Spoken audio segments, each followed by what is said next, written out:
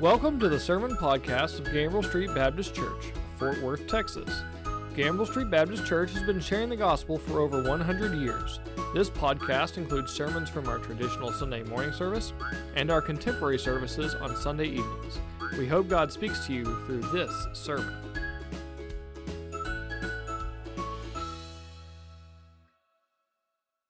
We had been married about 2 weeks. We were living in North Carolina, in Fayetteville. Those of you who know anything about the Army know that the nearest post is Fort Bragg, North Carolina. We were married on the 10th. I reported for duty on the 12th. We had a day-and-a-half honeymoon. And ever since then, whenever I take Beverly on a trip, I'd say I'm making up for it. So when we were in Williamsburg last week, that was about our 15th honeymoon, I think, wasn't it, sweetheart? Yeah. And you know, I was a young second lieutenant. I was a lane grader at the ROTC summer camp that summer. I had been there the year before as a cadet. And I found out, I've been in the Army about 2 weeks, that the Chief of Staff of the United States Army was going to visit my lane as a part of his visit to Fort Bragg that week. General, 4-star Creighton Abrams. You may know of him because he is the father of the modern Army, the volunteer Army. Before that, there was a conscription and a draft, and he charted a way for there to be a volunteer Army. And also the Abrams tank is named for him. So he was not just any other general. You can imagine how I felt about that. You know, I was pretty casual about it. Didn't bother me at all. A good night's sleep. I took a uniform that I'd worn 2 or 3 days, threw it up. No. I broke new starch that morning. You could cut an apple with the seam on my trousers. I stayed up how long spit shining my boots that night. Beverly can tell you. Yeah. Stood in awe and wonder. Fortunately, I didn't have to say much to him. I had a very brief speech telling him what we were doing on that lane. I don't even know what we were doing that day now. You know, Einstein, who was not a believer in God. He was an agnostic, but he was a believer in the awe and the majesty of creation. And he said this: "He who can no longer pause to wonder and to stand in rapt awe is as good as dead." His eyes are closed, and there's some truth to that. You know, I think that today we've lost, to a large measure, that sense of awe in our society. Everybody thinks they have the truth in postmodernity. How many times have we said that? And, you know, heroes of today aren't like the heroes of yesterday. Everybody is a hero in their own mind on the internet. Yeah. The same things happened in worship. The same things happened in church. We live in a consumer-focused society. And unfortunately, many who attend worship regularly are consumer-focused. They've lost that sense of awe and wonder, as Einstein said, rapt awe, and they're as good as dead. You know, a Barna survey of 2020 says that 40% of regular church attenders know somebody close to them who are tired of church as usual. 38% of regular attenders at a church also attend other churches. Another word for that is church hopping, to find the one that they really, really like, that suits their interests. 38%, when they leave church, they've said they don't feel challenged to change anything significant about their life. What does that tell you? I believe God loves me, and I believe God loves you. So don't misunderstand what I'm about to say. My purpose this morning is not to beat you with a stick of guilt and to beat you into submission, and God doesn't do that either. But guilt has its place in the Word of God. Guilt has its place in drawing us closer to God, and yet 75% of regular attenders, according to this survey, 75% of them say that when they leave church, they feel absolutely no guilt about anything. What does that tell you? 87% leave church with some sense of disappointment because they haven't been satisfied about something in worship. What this tells me, friends, is I think that we have become too casual and too consumer-focused when we come to this moment, this holy moment of the week that we call the worship service. It reminds me when we visited a church not long ago, south of here, in a college town. It was a contemporary service, and that's fine. I like to worship in contemporary worship services as much as the traditional worship services, blended worship services. But what disturbed me was they had coffee out in the atrium. The wafting of the coffee aroma out there was very attractive with donuts and that sort of thing, and there's nothing wrong with that. But what bothered me was when they lowered the lights and people began to wander in and to stroll in late into the worship service carrying their cups of coffee and kind of lounged around. To worship? Is that what we call it? You know, last week we talked about worship being, I think, essentially, relational worship is responding and embracing God's invitation to do what? Do you remember what we said? Come what? Walk with me. I don't think that walk is a stroll. I don't think that walk is casual. I don't think that walk is, oh, by the way, I think that I'll just stroll into the worship service late, and if I don't like it, I'll leave early and I'll go find another place. Jesus is our friend. There's no question about that. He called his disciples friends. He said, I no longer call you slaves. I now call you friends. He is our friend. We are his co-heirs, friends and co-heirs. But friends, he's more than a friend. We should not be too familiar with our friend Jesus. You know, we are not his equal. He is the Lord of all creation. He is at the right hand of God the Father Almighty right now, who is the governor of the universe. He is our Savior who gave his life for us. He is the Lord who is perfect. The incarnate Jesus Christ existed not incarnate from eternity as the Son of God. He is our friend, but he is our friend also because he's a friend of sinners who has come to redeem them from sin and death. He is our load bearer. He carries the load that we cannot carry. We are not his equals. He says, come to me, ye who are weary and heavy laden, and I will give you rest. Yoke yourself to me, we said last week. Because why? You see, my burden is light and I am humble. He bears our load. He's more than our equal. He is our intercessor. That's why he is at the right hand of God the Father Almighty, continuing to make intercession for us because of our infirmities and because of our sin.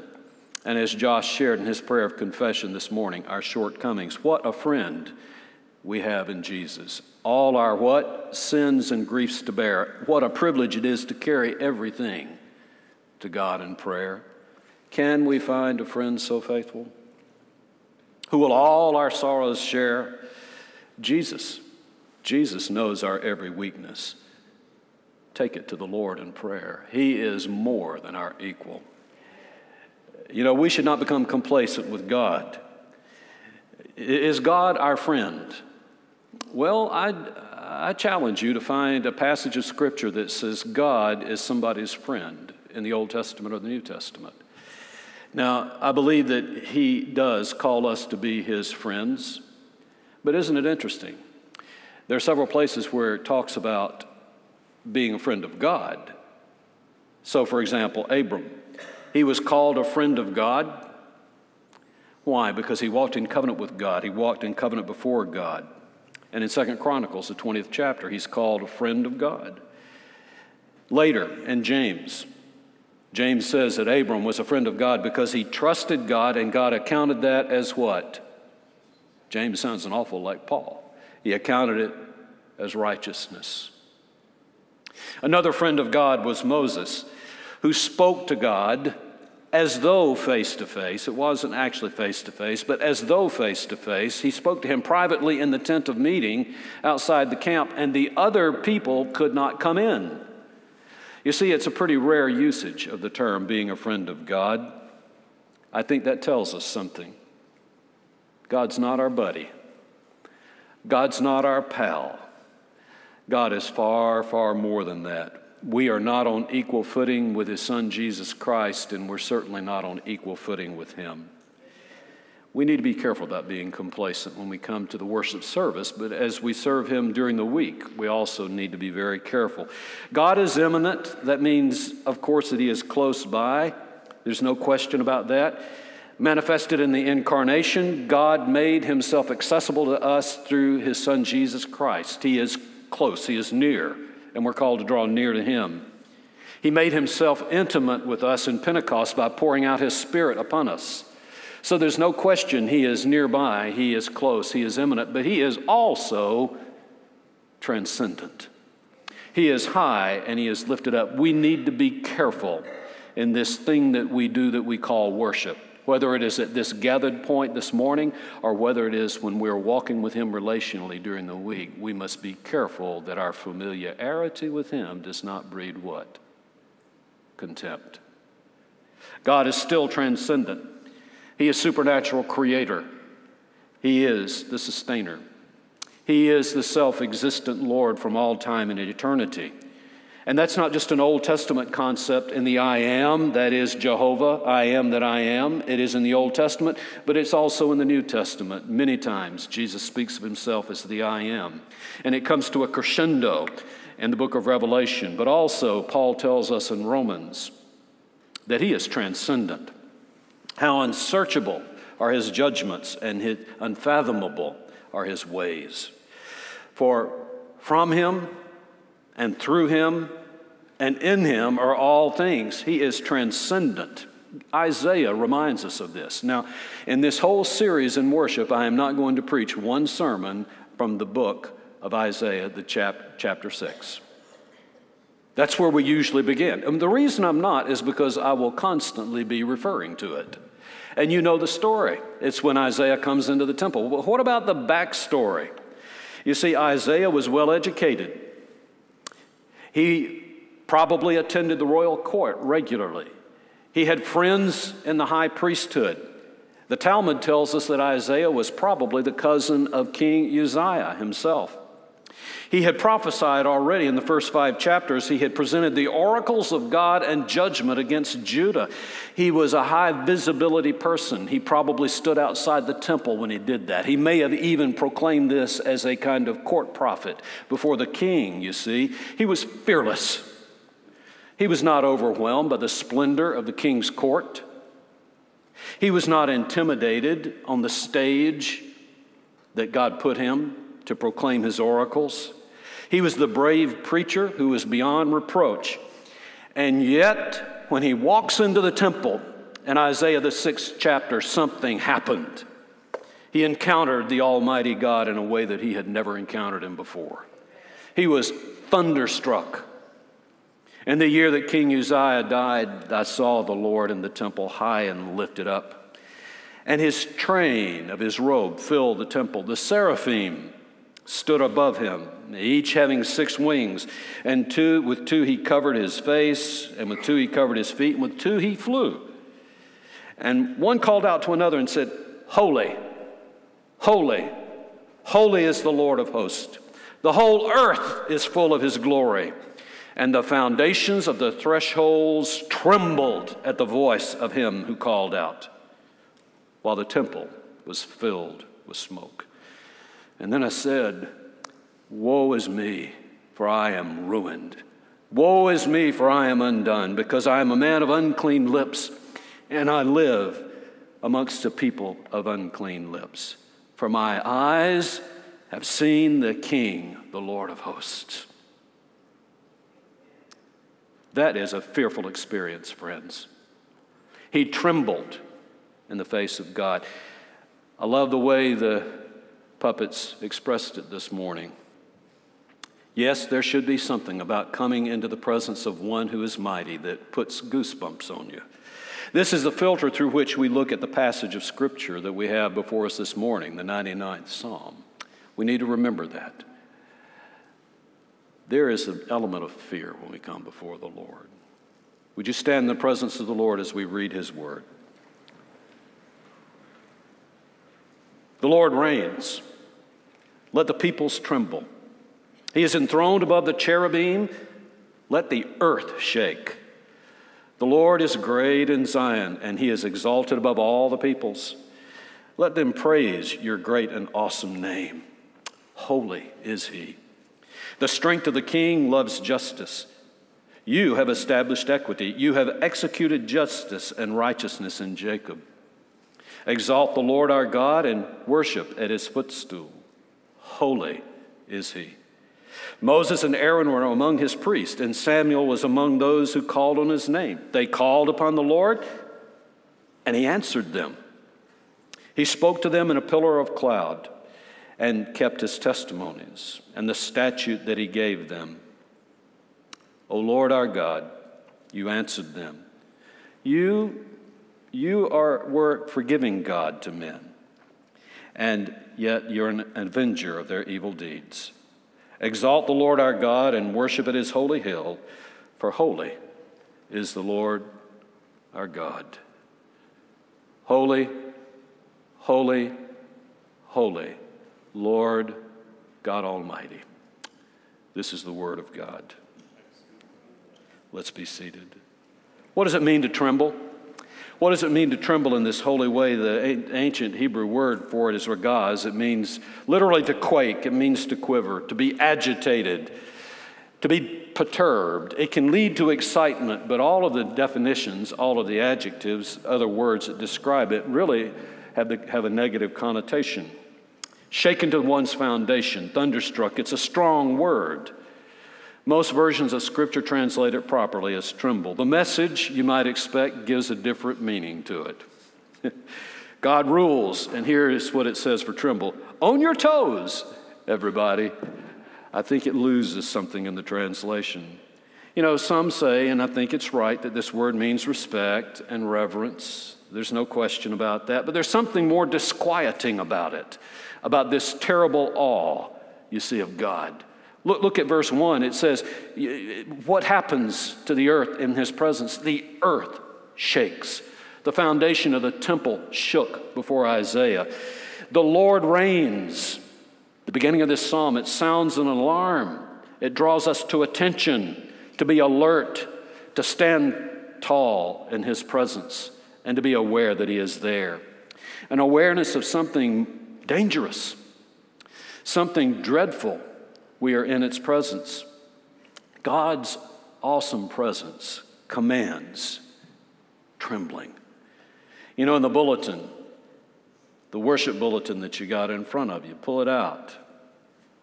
In the first part where we talk about what? Adoration and confession. You see there in Psalm 104:32, what does it say? He looks at the earth and it does what? It trembles. He touches the mountains and they do what? They smoke.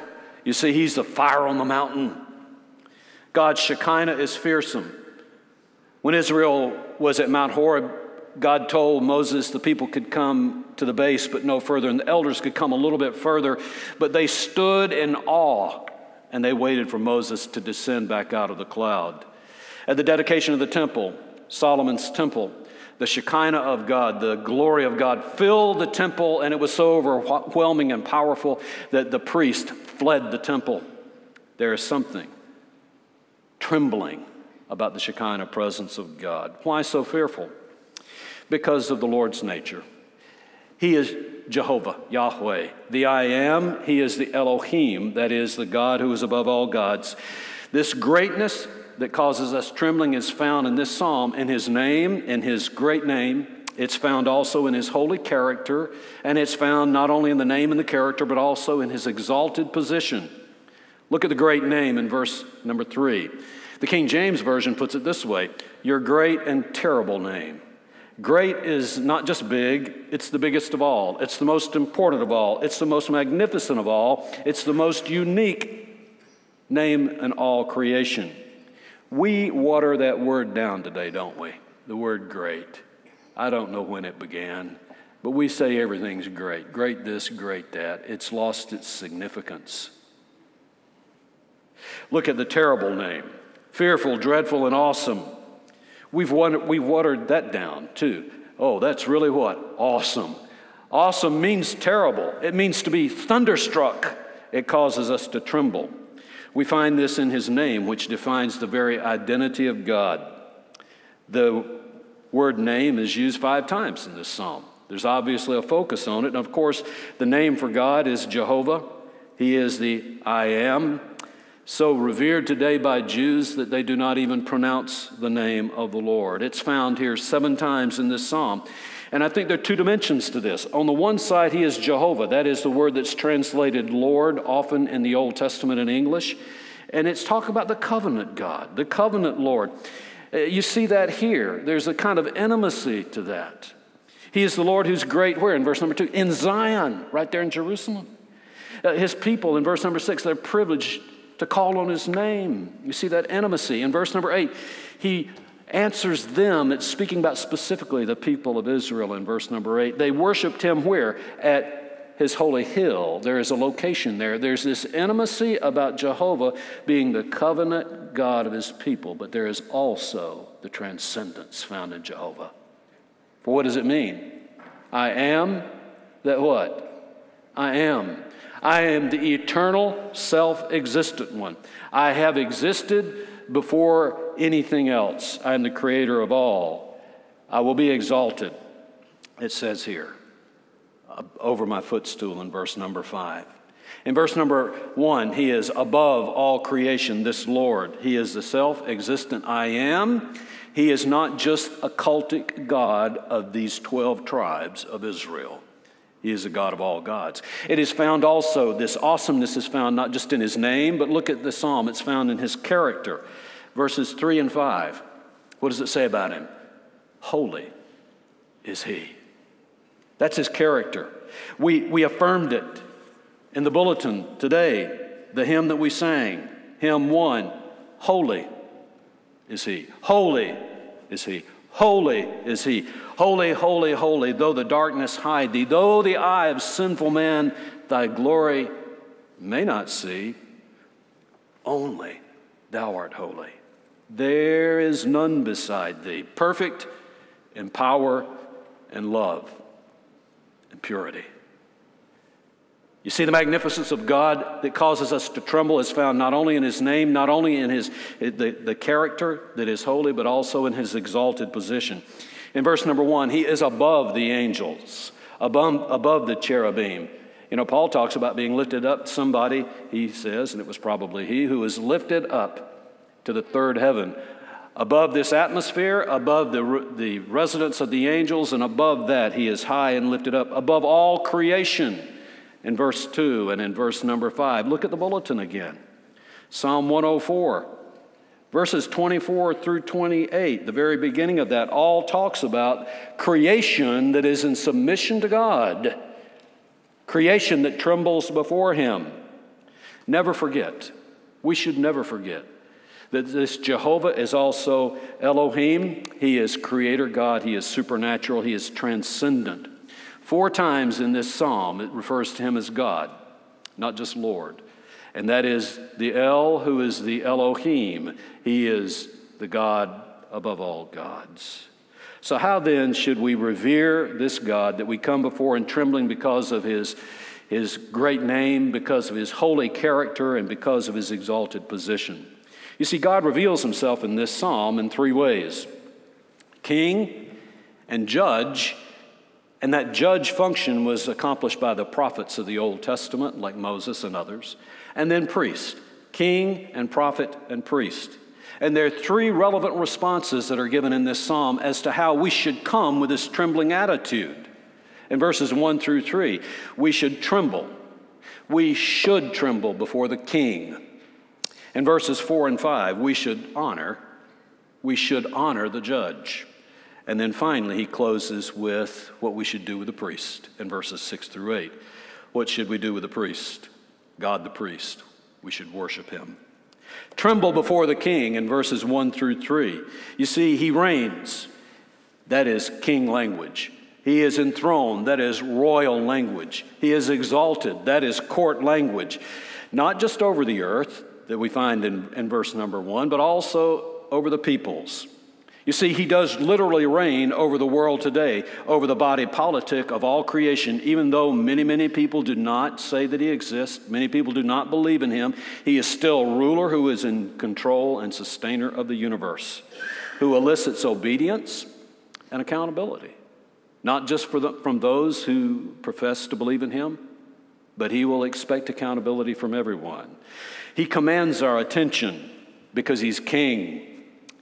He demands our reverence because he is king. Isaiah sees this.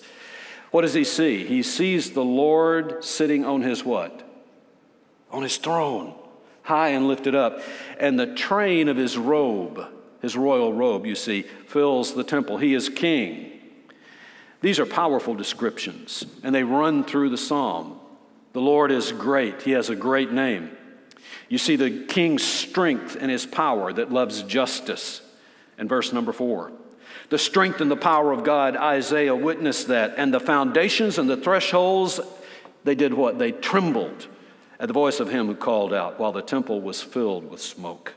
You see, the king, royal language, establishes equity. The king executes justice in verse number 4. What is the divine king's role that I think that we should infer from this? The king protects from outside attack. He protects his people. The king enforces his law for the good order and discipline of his people. The king maintains the peace for all of his subjects. And what does that suggest that we should do then? If we're going to benefit as God's people, if we're going to be beneficiaries of his peace and his good order and his protection, then we must do what? We must submit humbly. We must come before him bowing and submitting fearfully before his lordship and authority, and obey his laws and be fully aware of the consequences of breaking them. Therefore, we must approach him with utmost reverence. Yes, he calls us to walk with him, but when we approach him, we must approach him with reverence and fear. Paul exhorts us in the New Testament and Ephesians. In everyday worldly activities, we're to do what? We're to obey our masters. Well, we're not slaves in that sense, but we're to obey those that have authority over us. Servants, obey your earthly masters with what? Fear and trembling, in the sincerity of your heart as to Christ. If we are called to submit with fear and trembling to our earthly masters, how much more should we approach God with more than just reverence, but fear and trembling? There are some theologians today that say this passage has nothing to do with fear. It does. It has to do with fear and trembling. The psalmist in Psalm 2, David says, Now therefore, even kings show discernment. Take warning, O judges of the earth. Worship the Lord with reverence and rejoice with trembling. He is the king. We come in his awesome presence with trembling. Secondly, we should honor the judge in verses 4 through 5. God is the divine judge. Look at the language. He loves justice in verse number 4. He establishes equity, fairness, verse 4. And he executes righteousness, verse 4. And he requires us to do the same. You know Micah 6. How many times have we quoted it? Oh man, oh person, what does God require of you but to do what? And he says 3 things. And the very first of those is what? To do justice. And to love mercy, and then to walk humbly with him. But if we're going to walk with him, then we should be a just people who follow his example as judge. We do this by doing what? By honoring him as the judge. By honoring him for who he is. When a person is sitting in a courtroom in this city, in Fort Worth, and the judge walks in, what does the bailiff do? He says, all rise, oh yes, oh yes, oh yes, all rise. The judge is what? He is presiding, and he gives the name. We should have that same attitude about the person of God who is our judge. The punishment on this earth is if you keep your seat, you may be found in what? Contempt of court. You may go to jail. You may have to pay a fine. We must respect his authority, his lofty position in the distance. When a lawyer is arguing a case before the judge and he wants to approach the judge, he has to ask permission. He says, Your Honor, may I do what? Approach the bench. You see, there's a sense of respect for the position and the distance, and there should be for God. We should respect his law as the judge, not casual and presumptuous or disrespectful about it. Ask Uzzah. Remember when Amminadab, when the ark was at his home and his sons then were helping? Uzzah was one of those that was helping to carry the ark, which should have been on the back of the Levites, and it wasn't. It was on the back of the oxen, and the oxen stumbled. And Uzzah did what? He reached forward to steady the ark. I hate to say it, but I probably would have done the same thing. And what happened? He was struck dead. Why? Because he broke God's holy law. In fact, he was presumptuous. David had been presumptuous by assuming that he didn't have to follow the law and put it on the back of the Levites to begin with. We must respect God's law, and we must respect the power of the judge and his duty to execute justice. You know, God's grace forgives, but he never winks at sin. God's mercy may limit punishment, but he never ignores the severe consequences of sin. You see, beyond the grace of God and beyond the mercy of God, there is a day of accounting that's coming. There is a day of judgment that is coming, and it's not popular for us to talk about that anymore. You know, people laugh, even today, laugh at the sermon by Jonathan Edwards and the title. They mock it. Sinners in the hands of what? An angry God. O sinner, consider the fearful danger you are in. It is a great furnace of wrath, a wide and bottomless pit full of the fire of wrath that you are held over in the hand of God, whose wrath it is provoked and incensed as much against you and against many of those who are damned in hell. You hang by a slender thread with the flames of wrath you see flashing about it, and ready every moment to singe that cord and to burn it asunder. And you have no interest in any mediator, and nothing to lay hold of to save yourself, nothing to keep you off the flames of wrath, nothing of your own, nothing that you have ever done, nothing that you can do to induce God to spare you for a moment. He had preached that sermon a couple of times before with no movement, but the Holy Spirit moved that day in Enfield, Massachusetts, and people began to do what? To tremble, and they repented of their sins. We must take seriously the wrath of God. But who may abide? The Messiah tells us. Well, that actually comes from, Malachi, the 3rd chapter, verse 2. But who may abide? You heard it sung this morning. But who may abide the day of his coming, and who shall stand when he appears? For he is like a refiner's fire, and he is like a fuller's soap. We must tremble before the King. We must honor the judge, and we must worship the priest. You notice these roles come together at this point in verses 6 through 8. The king demands obedience for good order and discipline. The judge executes justice and equity and fairness according to the law. And then the priest is the one that comes along then because the people need forgiveness, and he intercedes for mercy, and he dispenses forgiveness. You see the relevance of these symbols that are given in these verses. Moses and Aaron were priests, okay? Moses and Samuel were prophets. They were judges who led the people in their religious exercises. They called upon the name of the Lord. Samuel also is listed as an Ephraimite at the beginning of 1 Samuel, and we think that he's not a priest, but in fact he was. Because when you look at 1 Chronicles, the 6th chapter, his lineage is described as a Kohathite lineage. So he also is of the priesthood. The point here is you bring Aaron and Moses and Samuel together, and what they are doing as they call upon the name of the Lord is they are representing the king, they are judging, and they are bringing then the priestly intercession together all in the form of one person. And they called upon the name of the Lord. Seth's generation was the first generation to do that. Remember last week, Genesis, the 4th chapter. Abram does it then at Bethel when he builds the altar. Isaac does it in Genesis 21 at Beersheba. They began to call upon the name of the Lord, and it is at this point now that the psalmist shifts from that idea of relational worship, walking with God, to what? Liturgical, sacrificial worship at his altar. And that is what we do when we gather together on Sunday mornings. God's twofold answer is given then. They called upon the name of the Lord, and then he answered. And there were two answers. The second of the answers I'll do first. and then I'll cover the first. The second of the answer is he is an avenger of evil deeds. You see, this is what struck fear in Isaiah. The warning is given in Hebrews. For we know him who said, vengeance is mine, I will repay. And again, it is said, the Lord will judge his people. It is a terrifying thing, the author of Hebrews says. It is a terrifying thing to fall into the hands of the living God. We're reminded of that this morning, once again, in the bulletin. Psalm 104, verse number 29, look at it.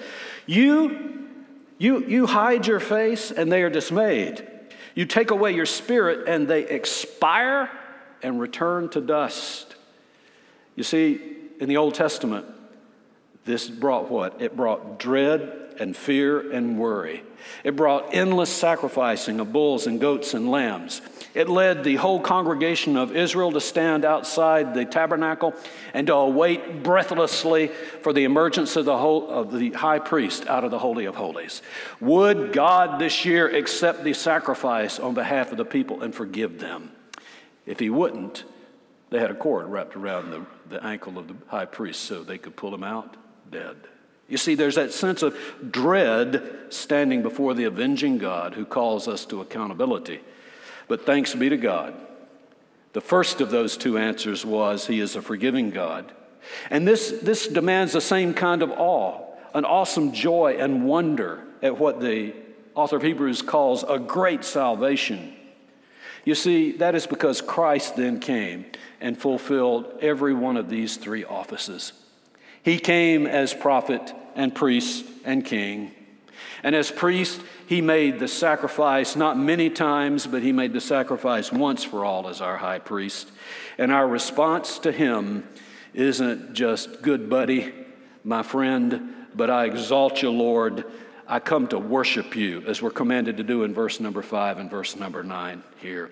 We exalt him and we worship him because he is our king. He is the prophet that brings judgment, but he is also the priest that sacrificed himself for us. Thanks be to God for the gift of Jesus Christ and the salvation that he brings to those who repent and believe in his name.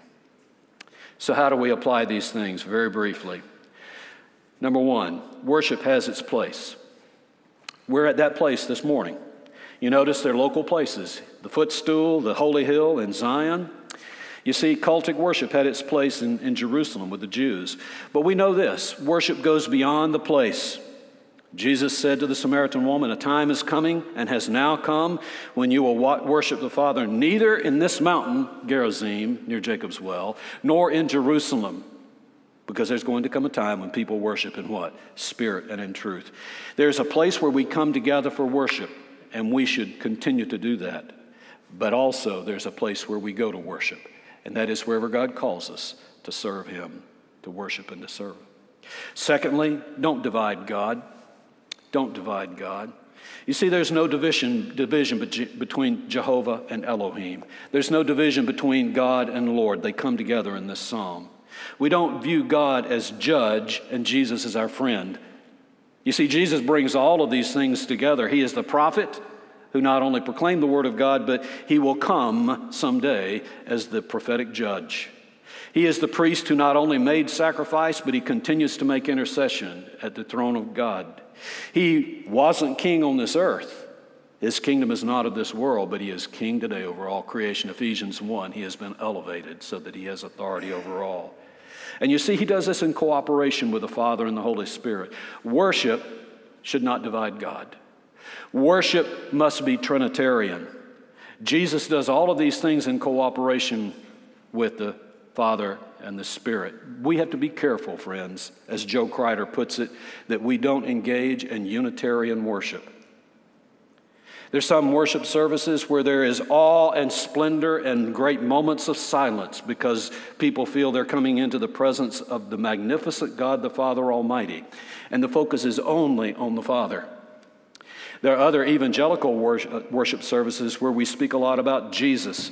Jesus is our Lord and Savior and friend. If we're not careful, we forget about the Father and we give no credence to the Holy Spirit. And then there are some worship services where it's all about the Spirit, and it's not just Pentecostals who do that. The focus is only on the Holy Spirit. Our worship must be holy, holy, holy, Lord God Almighty.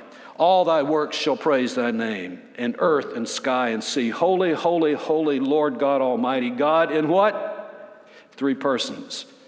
Blessed Trinity. We come to worship, lift up the name of Jesus Christ so that we might honor the Father through the power of the Spirit. Don't divide God. Next to last, don't be casual.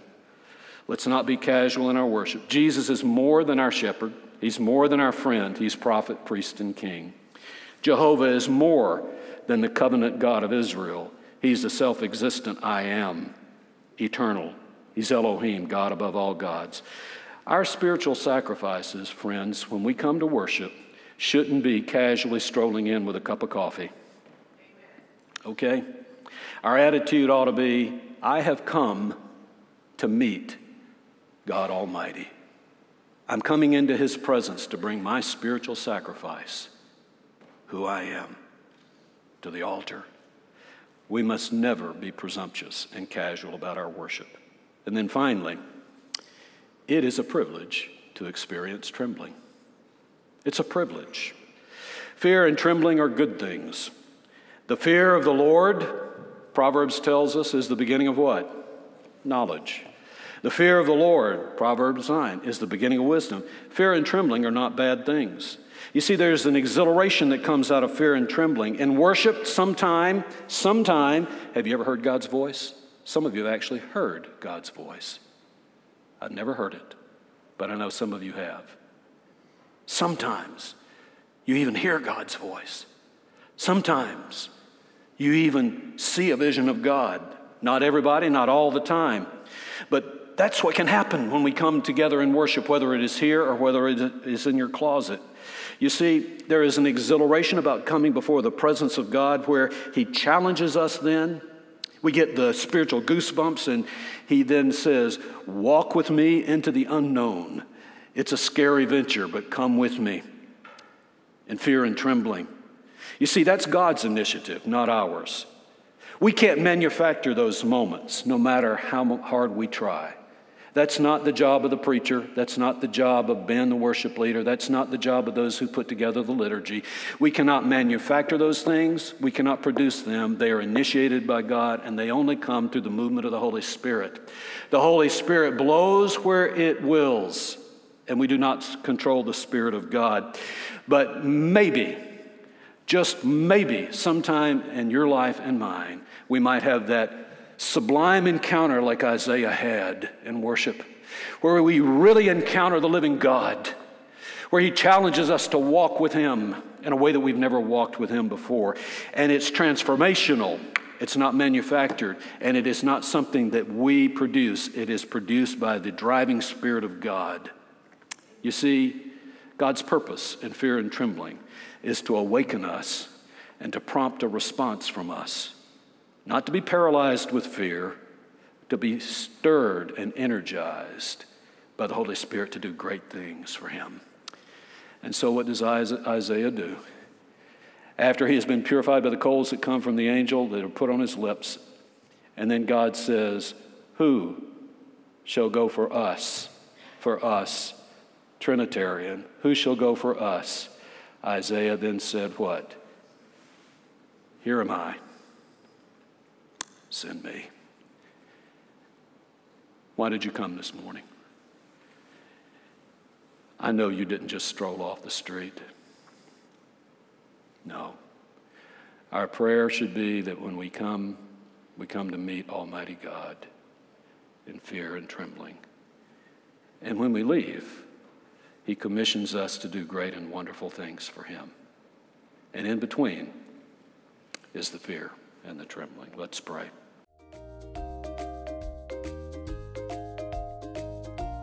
Thank you for listening to this episode of the Gambrel Street Baptist Church Sermon Podcast. If you have questions, we would love to speak with you. Please call 817-926-5555 888-1785 to speak with a minister.